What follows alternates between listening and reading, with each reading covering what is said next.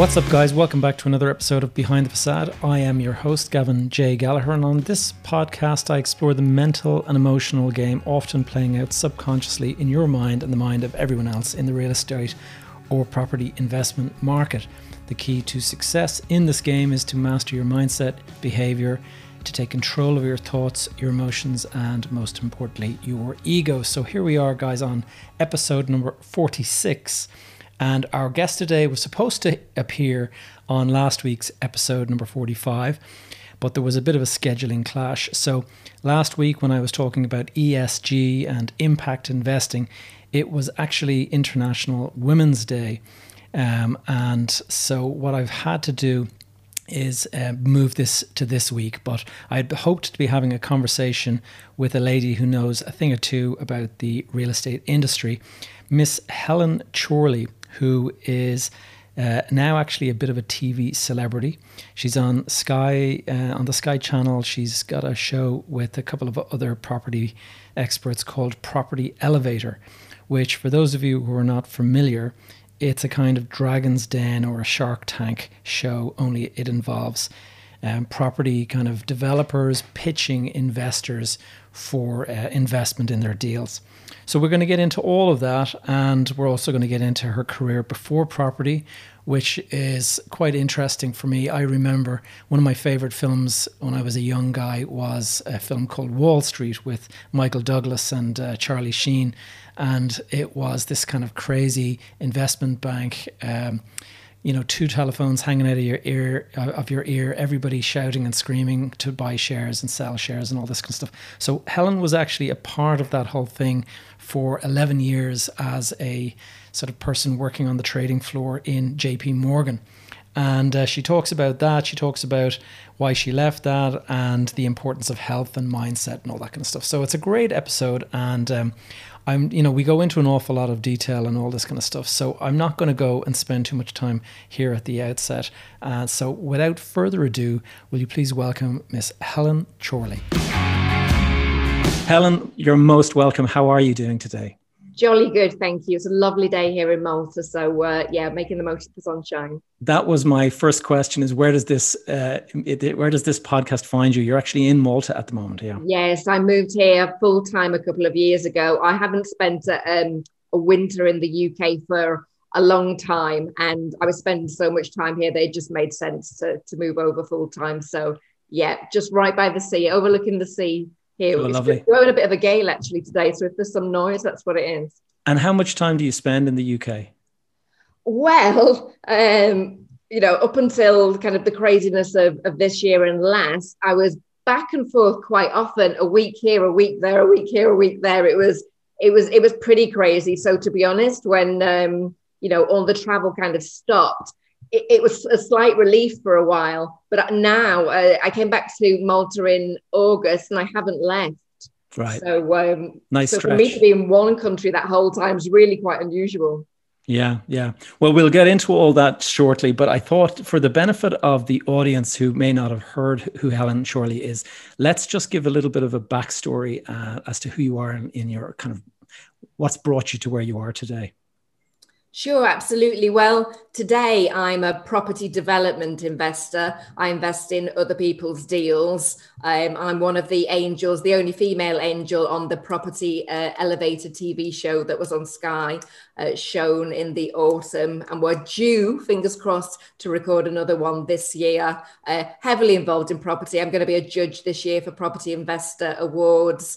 I'm a contributing writer for Property Investor News magazine, and I'm a co-founder, it's closest to my heart, I'm a co-founder of Property Sisters UK, which is a support, a group, a community for women in property.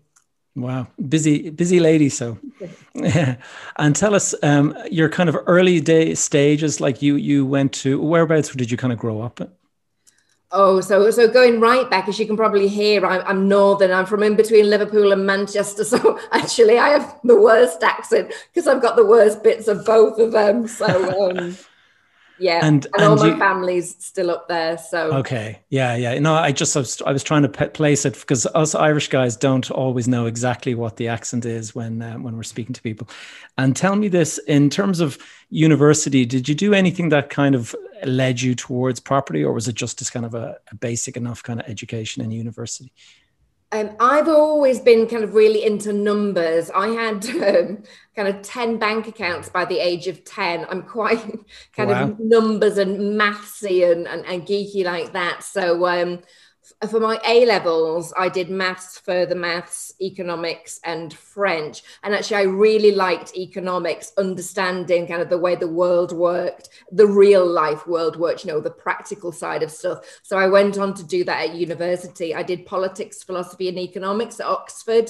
So I had a whole broad spectrum of things to study there. And then what did you do after that? You went into banking, you were telling me. Yes, actually. So I didn't start in property. I started in investment banking. I worked on the foreign exchange trading floor at JP Morgan for 11 years. So that was that was interesting and fun times. But as you can imagine, it was quite adrenaline fueled and high stress. Yeah, I was just going to ask you that. I mean, for anyone, anyone who's young and doesn't like, nowadays, trading floors look quite different. So back in those days, as far as I can remember, you had people in yellow coats and blue coats and all these and screaming and shouting with pieces of paper, a little bit like the film Trading Places.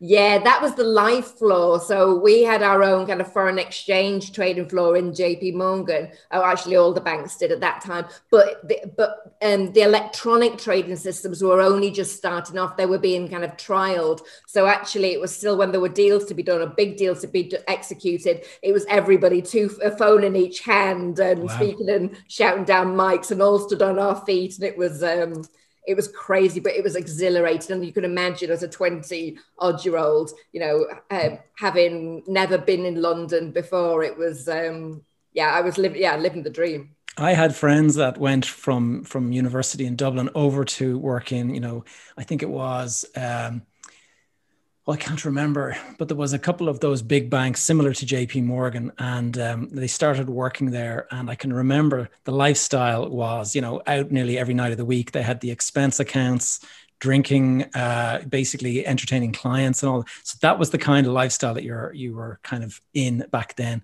But the guys, they didn't spend that long before they kind of felt like that they had to move on, because it is kind of a difficult lifestyle to maintain for any length of time if you want to stay healthy, I guess.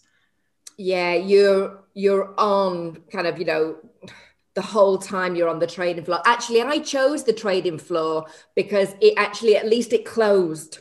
So I had friends that went into M&A, mergers and acquisitions, and they wouldn't have a holiday. They wouldn't have a weekend off for 6-8 weeks as long as a deal kind of was going on. So at least with kind of the trading floor, we passed the books over to New York, and, there was a cutoff. They did shut.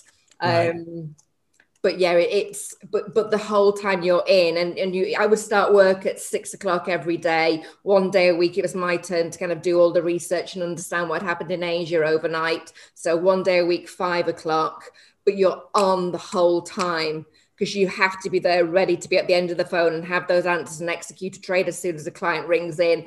And I joked with my mum because it happened over lockdown 1, but I was so busy in between Zoom calls. I ran to the loo and ran back to get on the next call. And I said, God, I haven't done that for a long time, but that's how it was. That's how it was on a trading floor. It was literally you run and you run back. Urgency. You can't get off the desk. You eat at the desk. You are on from the moment you arrive to the moment you leave. High stress, yeah. And did that, and I understand that had an impact on your health eventually. Yeah, it did. It did eventually. That caught up with me, and I basically had adrenal fatigue. And I tried to push through it as those A-types do. You think that, this can't show any weakness, it's going to keep on going. Like, exactly. I can do this. I can overcome this. It's fine. It'll be fine. It's all in the mind. Yeah. Yeah, exactly. And, but no, I had to leave. Actually, it was very interesting timing because it was 2008, by the time kind of my friends and my parents kind of intervened, they were just like, you have to leave or else you're gonna kill yourself. You're gonna something to say really serious is gonna happen. So I went off with sick leave in early 2008 and basically just, realized there was no way I could go back to that kind of lifestyle. And then as it transpired, well, we now know what happened in the rest of 2008, don't we? And my fiance was at Lehman's at the time, so that made 2008 even more interesting. 2000, yeah. I mean, Lehman's brother. That was the moment when my situation. I was involved in a big deal down in Spain, and I had committed to the deal. I had actually paid over monies, and after all of that, Lehman's collapsed, and I was holding this kind of baby basically, and I had 30 million of debt that was kind of committed, but had not been drawn down yet. And it was subject to various conditions being met. And it didn't look like we were going to be able to meet the conditions. And so the bank that I had committed, I was paying all these fees to this bank, like for non-utilization of 30 million. And then when we went to actually get the money, they wouldn't release it to us. And I mean, it was just the most stressful environment I can remember in my life, and so I don't want to ever go back to that again. It's just too much. It was game changing, and it was all bets are off, wasn't it? It was.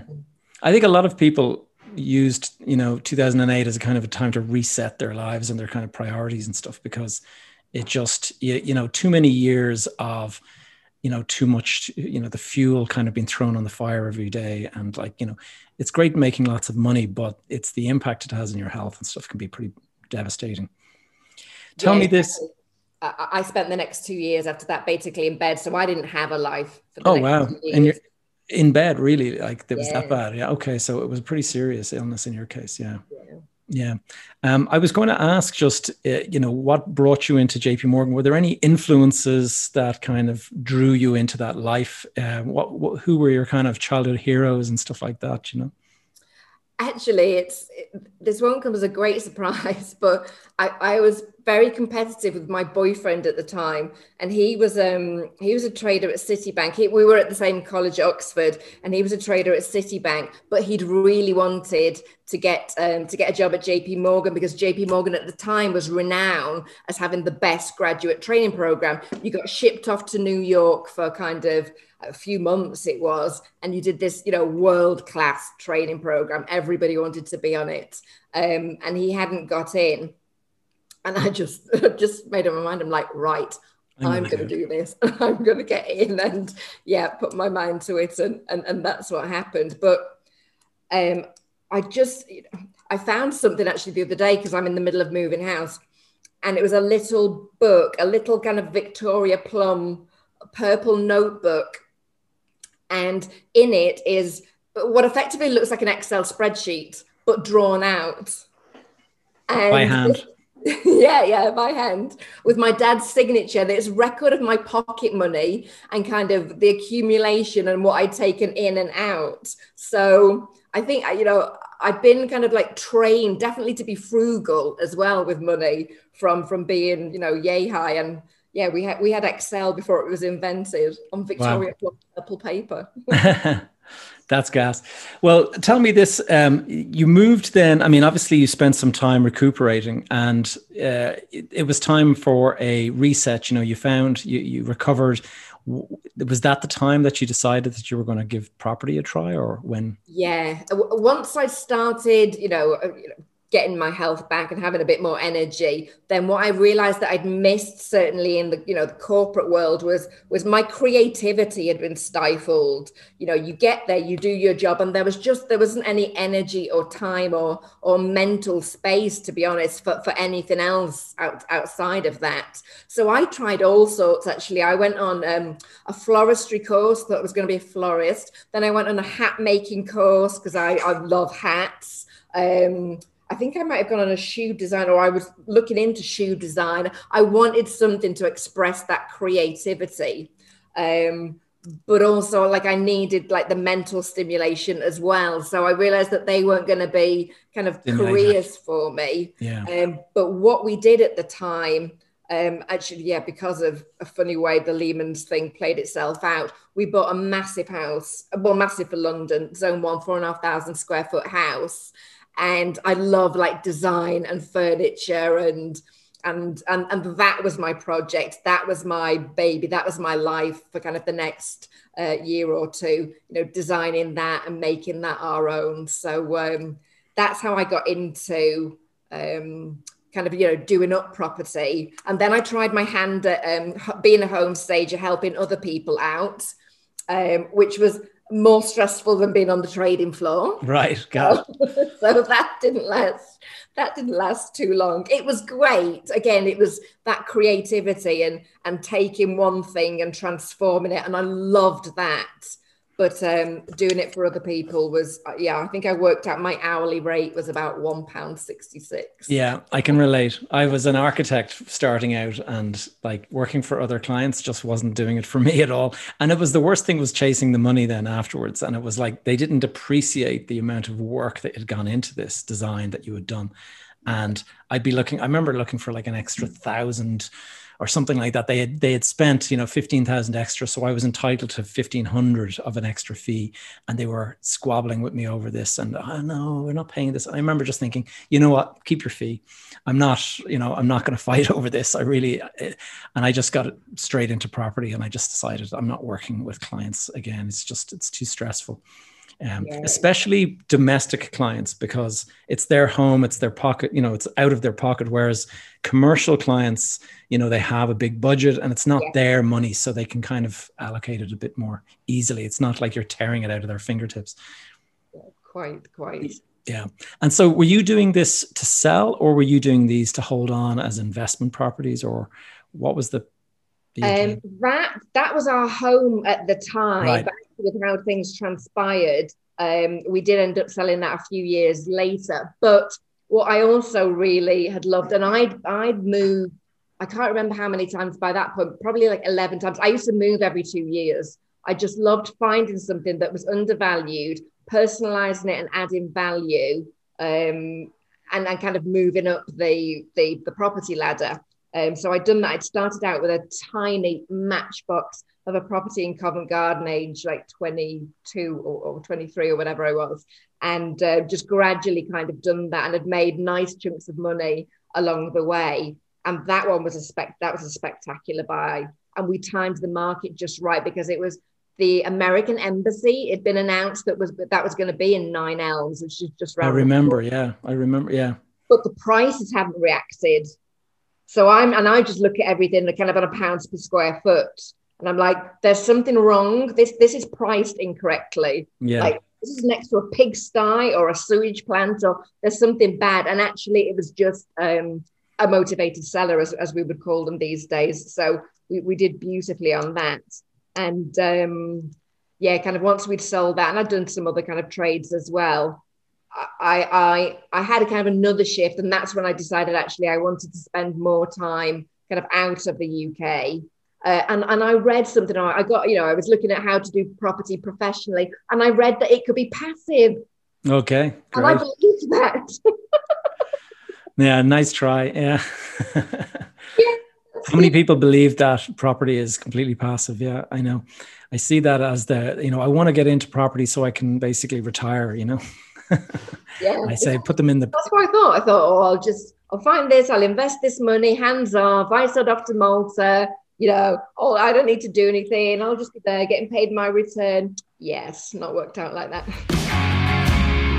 And tell me, so after the property, I seen that you were involved with Ruth Hobbs in setting up Property Sisters. So tell us a little bit about that and how it gets started. And absolutely, we've been doing kind of meetups. It's Ruth Hobbs, Carolina Adamczyk, and Claire Norwood and I, and we've been doing meetups from almost the kind of the time that we met, which was probably about 5 years ago. And we did one for our birthdays, because 3 of us had birthdays in January.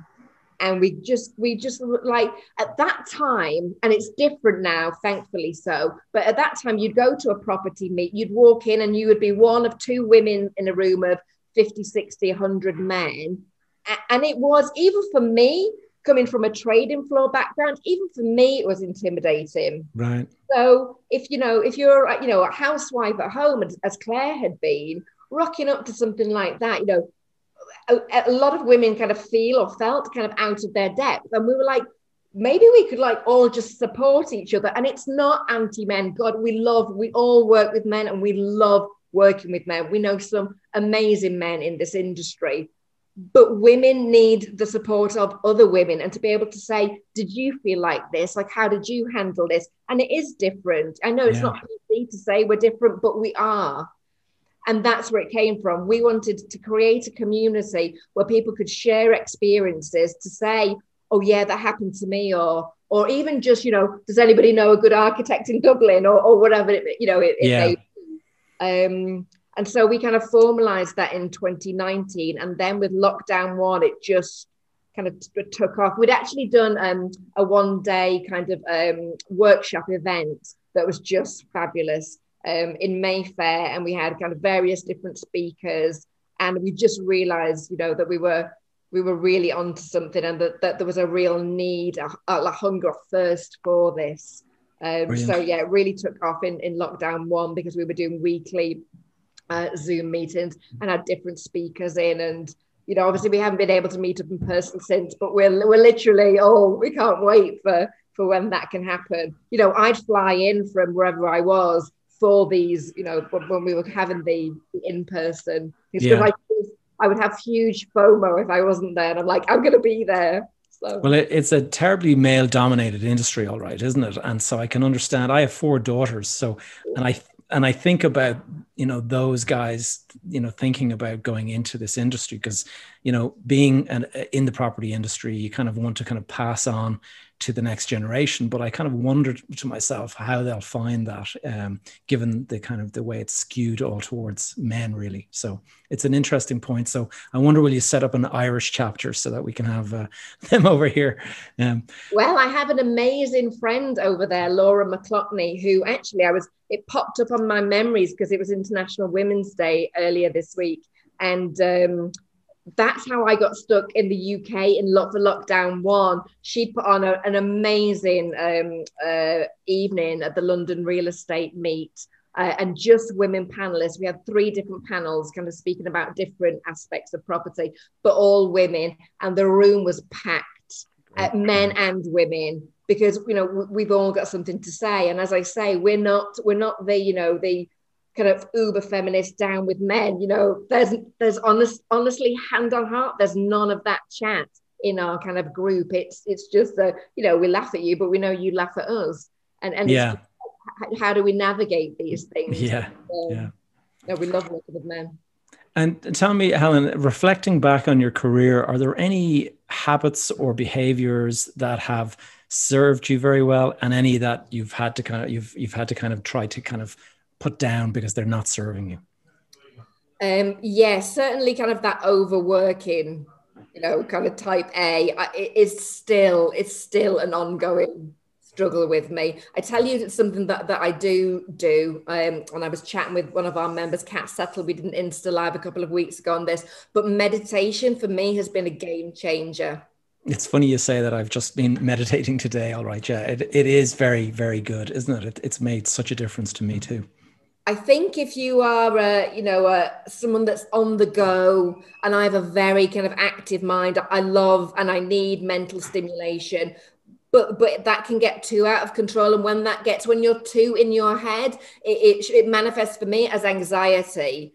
And so the meditation just grounds me. It resets me. And also, I don't just kind of do the passive, like empty your mind type. I do kind of the manifestation and kind of thinking and like creating the future. I love that type as well. So, I went on a Dr. Joe Dispenza retreat a few years ago, and literally from that day on, I've meditated every day, and it's a non-negotiable for me. That's great to hear. Yeah. I mean, it's something that I've been trying to do. I find I think we're quite similar in that regard. I overcommit to so many different things, and then suddenly they're all due at the same time and overwhelm. And so I have to actually stop what I'm doing and actually take 20 minutes to kind of do some meditation and just try to kind of come back, with everything settled and okay, now what's the priority? Let's deal with one thing at a time. Yeah, you have to get out of what I do. I have to get out of my head. And exactly like I mostly listen to kind of guided meditations because I need that distraction for the conscious mind of listening to another voice. Yeah. That does reground me. I was listening to one just before this. I listened to, I have the app Calm, and it's that lady, I can't remember her name, but Tamara, I think it is, or something like that. And she has this very mellow voice, and it's like, okay, now I'm ready. Let's go.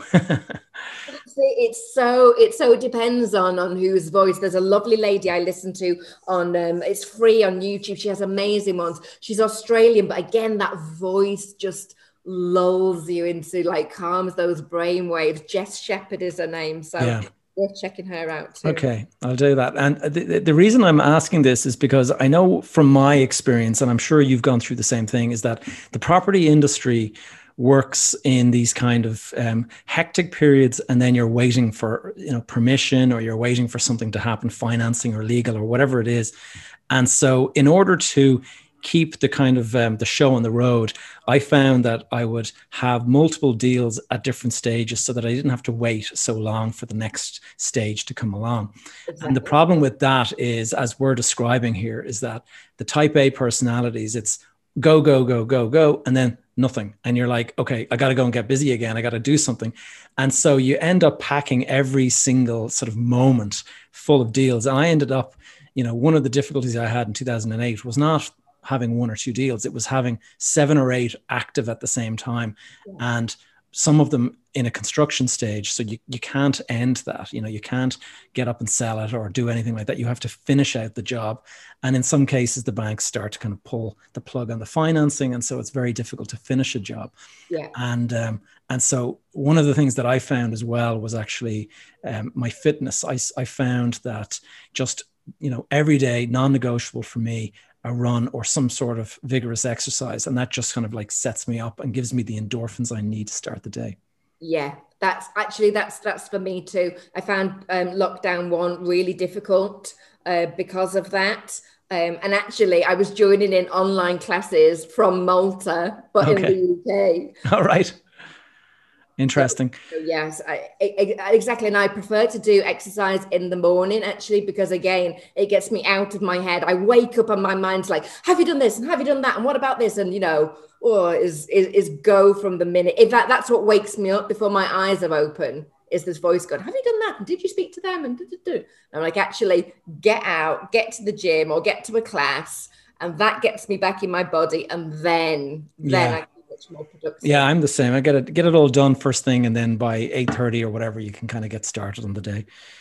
Yeah. I was going to go, like, we've talked about your life before TV, and now you're involved in a television show, and I'm interested to know, how, first of all, how that came about, but second of all, has it transformed your visibility? Obviously, is much improved and stuff. What's that been like for you?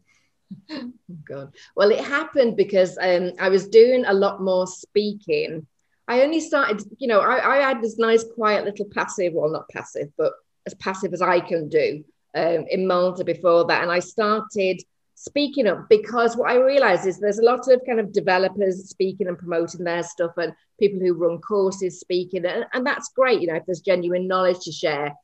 But nobody was asking, what does an investor want? Nobody was asking, nobody was giving an investor's side of it. Because there was stuff happening where, when there were difficulties, some developers would disappear and there was no communication. And it's like, well, that's not okay. It's not professional for a start. And that's not okay from an investor perspective. So I started speaking about, well, this is what investors look for. This is why I would invest in a deal, or why I would choose to invest in a person, which is actually what I do rather than a kind of a specific deal.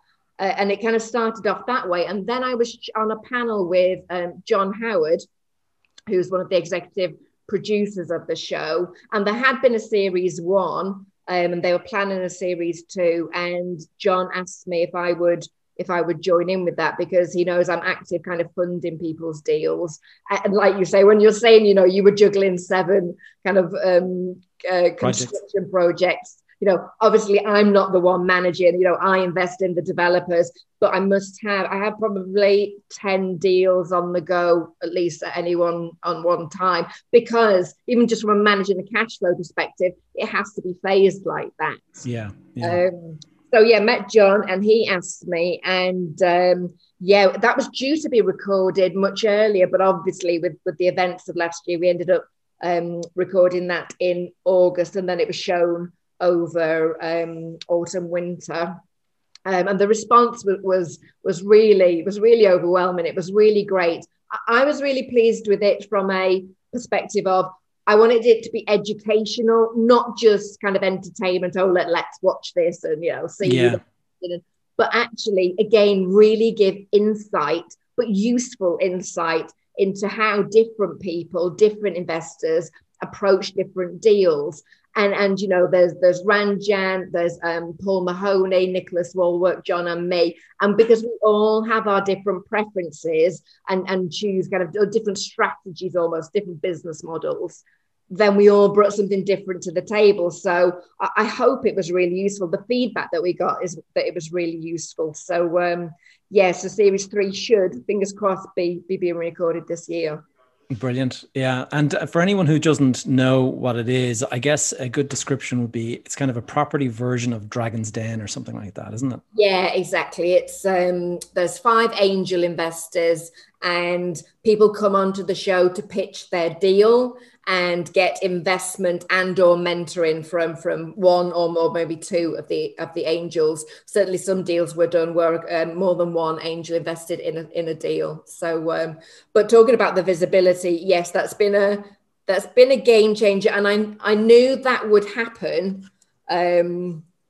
It wasn't the reason for doing it, but you know, it's been good and bad. It's given me so many more opportunities, which is fabulous. But as you know, once you start putting yourself out there, then you have to be prepared for the trolls and the haters and the criticism as well. So, yeah, you know, comes with the territory. Yeah. Well, you know, it was soon once you have. I remember I actually had a hater comment on a video and on my YouTube one day, and I can remember, instead of being upset, I was like, "Hey, I must be doing something right. I've got my first hater," you know. And that's the way I look at it, is like, you know, they're always out there, but you know, you don't see them until you're starting to kind of get some notice or whatever it is, you know.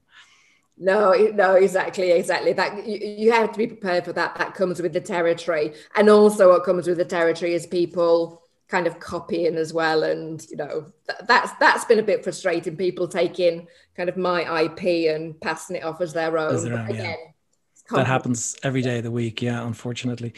Yeah, that's an interesting one. And I've seen you describe yourself as a hyper realist. What do you mean when you say that?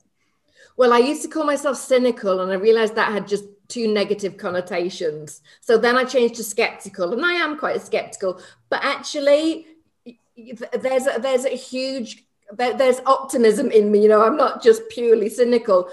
Otherwise, God, I definitely wouldn't be in property if I was. Yes. You know, and I definitely wouldn't be working with the people that I work with. You know, it's what I love. It can be frustrating, but it's what I love about developers. Well, they have this huge kind of optimism and, you know, this vision. They, you know, that creator profile generally on the Wealth Dynamics. And they have this huge vision, which I'm a trader profile. So actually, you know, that isn't my strength, which is probably why I like it so much. Right.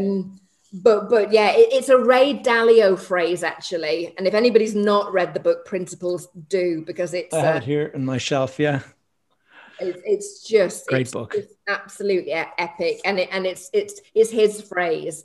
And it's about kind of like being real, like take off. If you're an optimist, take off those rose tinted glasses. And then if you're a pessimist, actually, you know, maybe put them back on. And hopefully you end up kind of somewhere in the middle. There's a phrase, and it's going to escape me right now, but it's the Stockdale paradox. And then basically it says kind of you have to have that optimism. You have to have kind of belief that you are going to get there for your long-term goal, but you must face what's in front of you and the brutality and the utter reality of what's in front of you right now. I probably done that no service, but look it up. And that to me is what a hyper realist is. Yeah. I can see, I'm almost a troubleshooter. I can see kind of problems, or because I'm very risk focused, because I'm numbers and, you know, finance background, because I'm risk focused, I can see what potential problems there could be. And I just think it's wise to prepare for those things. I think you're right. I think so many people, they overlook that, they kind of gloss over it. And I could remember it back, you know, in 2005 and 2006. I remember being pitched regularly by, you know, different agents and stuff. And they would have these, you know, sheets done, you know, analysis, financial analysis done. And the deal would make no sense in the current market. But they were saying 2 years from now, the rents will have risen, or the capital values will have risen, and you're going to do great, you know. And yeah, but you're buying today. And they had this kind of assumption that nothing makes sense today. Like, I mean, you're not going to find any deals today if you're looking for something that makes sense today. It's the 3 years out, that's when it's going to make sense. And I can remember thinking, I'm not sure that this is a healthy market anymore, because this was happening every day of the week. You just couldn't find a deal that made sense. Wow. Yeah. And I mean, from that point of view, hyper realist, I think, is a great thing, because you know, having gone through the 2008 crash as I've done, and I've spoken before about the kind of struggles that I had after that, which were pretty severe. But I think it's a great thing to be talking about, because there's an awful lot of people out there who've gotten themselves into this mindset that, you know, by getting into the property business, you're going to be wealthy, and therefore you can start bringing forward all those kind of things that you want now. So you want to drive that Range Rover, it's no problem, go out and borrow the money from the bank, because you know you're going to make the money in the future. And I think there's enough gurus and stuff out there that are kind of banging this drum and kind of promoting that. And that's one of the reasons why I came up with, we were talking about before we started recording, this is a business, not a lifestyle. And as I've said before, and I do think it's important, because I think too many people out there are just focused on the lifestyle aspect, and, you know, they want to buy the nice watch and the fancy car. And so they think that this is an avenue to that lifestyle. And really it can be, but it's a slow, you know, steady rise. It's not an overnight kind of a thing. And you've got to have, I think, a passion for property in your blood in order to kind of last through those difficult years, because there can be an enormous amount of stress with this business. Absolutely. And I think that treating it as a business, you know, I've heard people say, oh, you know, it's my hobby, and, oh, I'm so passionate about it and it's so fun. You can't dip in and out of this. It's very difficult to. You're not going to optimize your opportunities, and you're going to expose yourself to risk if you approach it that way. And also something that you said that is really, really critical. I actually said it to somebody. I had a kind of a newbie reach out to me on Instagram recently. I want to get into property, and I want to do this, and I want to do this. I'm like, great, but why? You know, what have you done previously? This and that and the other. Been very successful kind of in their own right in a different area, but didn't have any money in the bank. And I'm like, why do you think, kind of coming into property, why do you think this is suddenly going to be like the panacea? This is going to be, you know, all this money. Why? I'm like, there's a step before that. And it's what you talk about a lot. It's mindset. Unless you change your mindset about wealth and about how to create it and about how to generate and accept it, then quite frankly, you know, you're just going to be another stat in property as well. You didn't make it. Yeah. Yeah. Yeah. Something else has to change. If you've not made it or made the millions somewhere else, like, why do you think this is going to be? Something has to change, or you have to have such passion and such grounded belief and grit. Yeah. That goes without saying. Yeah. And be ready to ride that. You know, as you and I well know, this is a roller coaster. You know, strap yourself in. Yeah. Oh, we can talk about the bad deals all day long. Tell me this: what's the best advice that anyone gave you in respect of property and stuff? What's the best advice? I think the one that made a difference to me, but I caution to use it because I see this getting people into trouble. But just get involved, somebody said to me, because I'm the type that will sit back, will overanalyze, will, take my time. I am very tortoise, not hare. And my message is normally be a tortoise, not a hare. But actually, I'm the personality type that I needed that little push actually to get involved. So I think the best advice really is to understand yourself. And if you're a one that just dives in, without kind of thinking and preparation, then maybe you should stay on the side and be a little more tortoise. But if you're a little more, if you are tortoise by nature, then perhaps be a little more hare. So understand your nature and basically make sure that it's not working against you. Self-awareness is it is an absolute game changer. When you understand the programs that you're running, why you do what you do, and we all think it's because we make all these choices, because we're these empowered individuals. We're running on programming that might not even be yours. It might be your parents, which is probably their parents, which is probably their parents. Yeah. And we're all running these programs. And when you start to understand that, then you can understand kind of where your weaknesses are, where your blind spots are, what your strengths are and why they are, and who you should work with. So personal development, mindset, that is a fundamental part of any business and particularly property. Yeah, understanding how you process information as well. And I actually talked about one of my episodes in this podcast. We talked about cognitive bias and the fact that you can have all of this pre-programmed into your brain, and it's not even necessarily your parents. It's just humankind in general, just human nature, that you automatically do certain things. And it's like, do you sell a property when you're losing money? Most people say no, but it actually might be the right thing to get out now rather than let it fall even further. And I've been through that emotion where you just refuse to accept that the value has dropped, and you end up just chasing it down and down and down, further and further. And there's so many of these things. Yeah. And that's the beauty of kind of that trading mentality as well, that you have to know it's called a stop loss in trading. Yes. You just have to know there's the point at which, yes, you're going to have to take some pain, but it's probably going to be better than kind of holding on and waiting. You also have to know when to take profit. And that's what people get wrong in trading. Is they're watching it, they're riding it up and up, and they think this upwards trend. You're seeing it in Bitcoin at the moment, aren't you? People are riding this like it's never going to end. It is going to end. So it is. Profits. I'll tell you an interesting story. Just I've been reflecting back on this. I have an email, myself and my friends, back in 2011. We discovered Bitcoin, and we were actually talking amongst ourselves about grouping together to buy some Bitcoin. And at the time, the price was $89. Okay. And now it's what, 42,000 or whatever it is. And so I just reached out to the guy who I was emailing, and I just sort of said, I found this, what do you think? And we were going to put, I think there was going to be 8 of us that were going to put 5,000 each into it. So it was going to be 40,000. And today that would be worth 20 million or something like that. Yeah. And it's just insane. But what's like, people are saying, my God, are you so, distressed and stuff? And I just sort of say, well, actually, no, because the reality is if we had bought at 89, you can be damn sure we would have sold out at 200.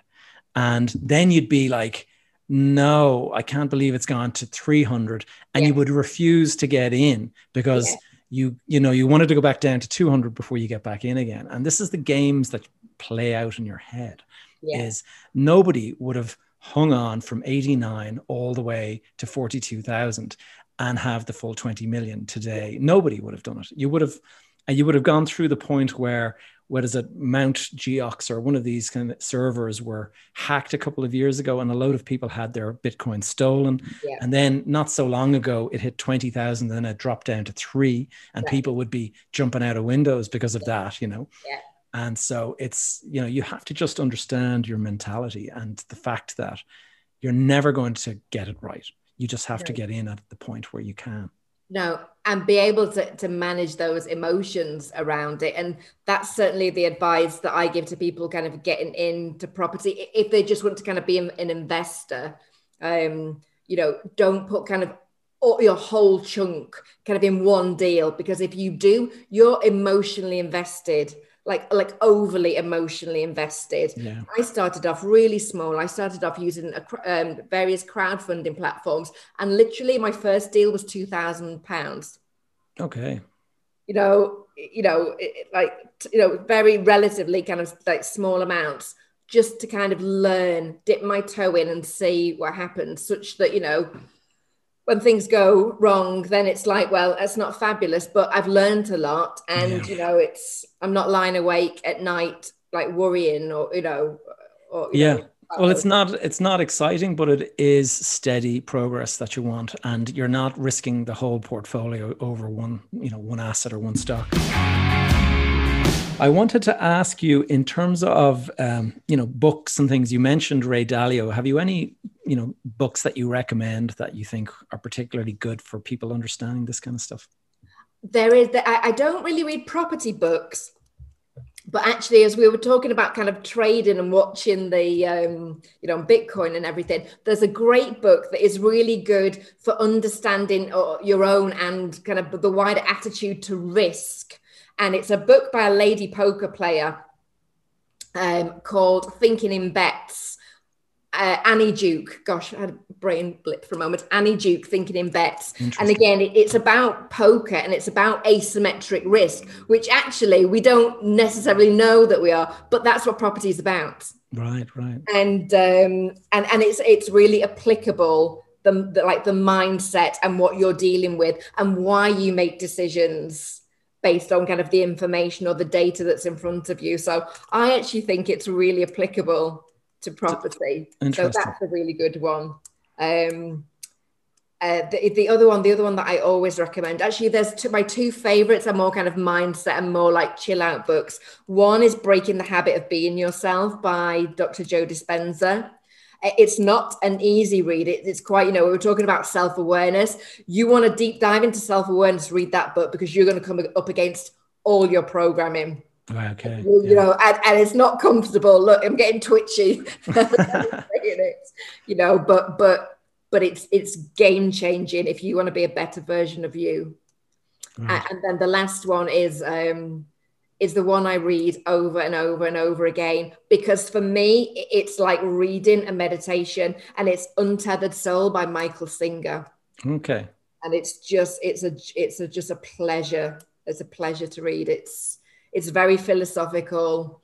Again, it's introspective, but it's the most calm book I've ever read. I love that. Nice. And I mean, in terms of staying up to date with what's going on, when you're based in Malta, and I saw that in your profile, I saw that you also spent time in Bermuda. Is that right?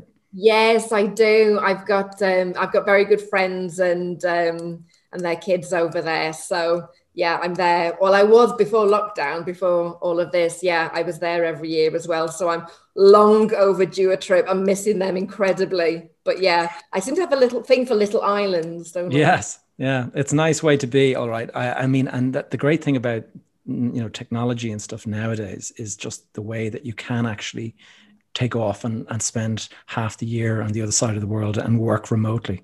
Yeah. And that's something you've obviously embraced in a big way. I noticed that, sorry, you were going to say something? Oh, no, I was just going to say that's what lockdown did, because that was how I was doing things, how I was operating before. It was like, can we jump on a Zoom? But it's like, oh, really? Yeah. Can we just wait till you come over? And now it's like, now it's, it's default, and that's just standard, isn't it? And I'm like, oh, welcome to my world. This is what I wanted, like people to be doing this more, such that I didn't have to be in the UK as much. So that's really worked for you. Yeah, I remember I had a Zoom account before the pandemic, and my the people that I work with were questioning sort of, what do we have this stupid Zoom thing, Gavin? Why are you what have you got this for? And then suddenly, oh, okay, now we get it. And tell me this. I noticed that you're an advisor to a prop tech company, and it's called Aparo. Is that right? It is, yes. So it's they've coined the term React company. I So see that, real estate and computer technology. Yeah. exactly. So it's very, for somebody that's very untechy, which I am. It's an interesting choice, but I love it because again, it's a whole new world for me to understand. But yes, my friend Toby Wild is one of the co-founders of that, and it's an algorithm based company identifying stressed and distressed assets. And also now they have non-discretionary funds that they go out and to market with as well. So did a huge raise on that last year, and they are just going from strength to strength, which is fabulous to see. Well, that's what I just wanted to ask you about, is that, you describe yourself as non-techie, but what do you think is going, any predictions for the real estate market going forward? I mean, but around technology and all of this kind of thing. Yeah, absolutely. Actually, I did an interview with Toby for our Property Sisters YouTube channel in January, and he has some great things to say, and we're seeing it already. If you saw, I think it was even just last week, Lloyd's announcing that they're going to be going into kind of the residential market for themselves as a group, not just kind of providing mortgages. And Toby was talking about that previously, and I just think we're going to see more and more of that, like the institutional lenders kind of going into the resi market. Actually, what we have been seeing, particularly in some auctions recently, which has been interesting, is the nature of the assets, and particularly commercial assets that some of these institutions hold, has really changed, hasn't it? With last year, and with, well, you know this more so than anybody else. With the challenges of kind of retail and kind of commercial in general. And so managing those assets has taken on a whole different challenge. And I think a lot of institutions don't want that, or don't see, institutions look at things more on a relative basis, as I do with my own kind of portfolio. And so it's not just the kind of the overall return you're looking for. Well, where is kind of the best return? Yeah. And so that's been really interesting to see that kind of shift away from commercial more into resi. And I think that's definitely going to be that's going to continue for sure. And then the other side of it is, just to kind of go on what you said there, you've got the big funds that they have these portfolios that are weighted in certain ways. And what's happened in the last, 12 months or so is that logistics and warehousing has become hugely valuable. Retail and shopping centers and all that has gone way down. And offices, obviously, there's a question mark on that. And then residential has, shot up. And these funds are all completely out of balance now. I mean, what they would have had, so much allocated to each of those sectors. Yeah. And then suddenly it's, we've got far too much now in the logistics side because of the values of it, and everything is gone in the other side.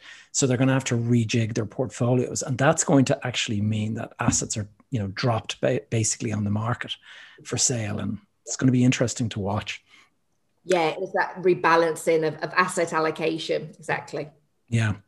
We're coming near the end of the talk. Helen, one of the questions that I ask all of my guests is the advice that you would give yourself today, your younger self, if you had an opportunity to speak to yourself, as a 20-year-old Helen, what advice would you give to yourself?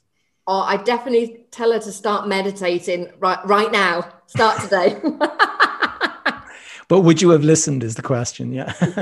No, I wouldn't have got it. I was too hot-headed for sure to be able to get that. I think it would be definitely get into personal development and definitely kind of start getting into, self-awareness and understanding what drives you. And I think certainly when I was younger, and still maybe so, a little bit these days, I'm driven or held back kind of by fear. Right. And, maybe that's kind of the downside of being hyper realist. I see problems where perhaps there actually aren't any. and you miss the opportunities. Yes. So I have definitely missed more deals that I wish I had invested in rather than, I've gone in and I've lost a load of money. To date, I haven't lost any money on a deal. That says to me, I'm not doing enough. Yeah, well, I mean, there's pros and cons to that, isn't there? I mean, if you haven't lost any money on a deal, then you might be staying a little bit conservative, but the opposite end of that trade is me, and I roll the dice in a big way, and I paid the price in 2008. Helen, thanks so much for talking to me today. I just was going to say, you've got a number of different platforms that you kind of appear on. How should people look for you or find you if they want to kind of reach out? Oh, sure. So LinkedIn, I'm quite active on that. Instagram, I'm Helen Chorley Investor. We have a Clubhouse room on a Thursday night talking about helping people pitch better. So I'm Helen Chorley on Clubhouse, and they're the main ways. And actually, we also have the Property Sisters UK YouTube channel, so we're quite active on that as well. So. And I believe you have your own website as well. So I do. helenchorley.co.uk, is it? Yeah. Great. Well, Helen, it's been a real pleasure. Thanks so much for your time, and look forward to seeing you again soon. Thank you, Gavin. Total pleasure. All right, guys, I hope you enjoyed episode 46, Miss Helen Chorley on Behind the Facade. Thank you so much for listening. As always, my number one ask of you is to leave a review and a 5-star rating. And if you can't do that, maybe you would be able to share the episode out with somebody who you think may benefit from it. In the show notes, you will find various links to things discussed today. And if you have a question or a topic you would like me to cover in future episodes, please connect with me via the Facebook group Behind the Facade Community, or alternatively, you can find me on social media using my handle, Gavin J. Gallagher. Nowadays I'm actually doing some YouTube videos as well, so go and check in over there and maybe subscribe to the channel and help me grow that channel too, as well as this podcast. So lastly, if you want to stay up to date on any events or challenges or whatever I'm working on at the moment, please add your name to the email list over at gavinjgallagher.com/go. And so that's it, guys. I hope you enjoyed the episode, and I'll see you again next week.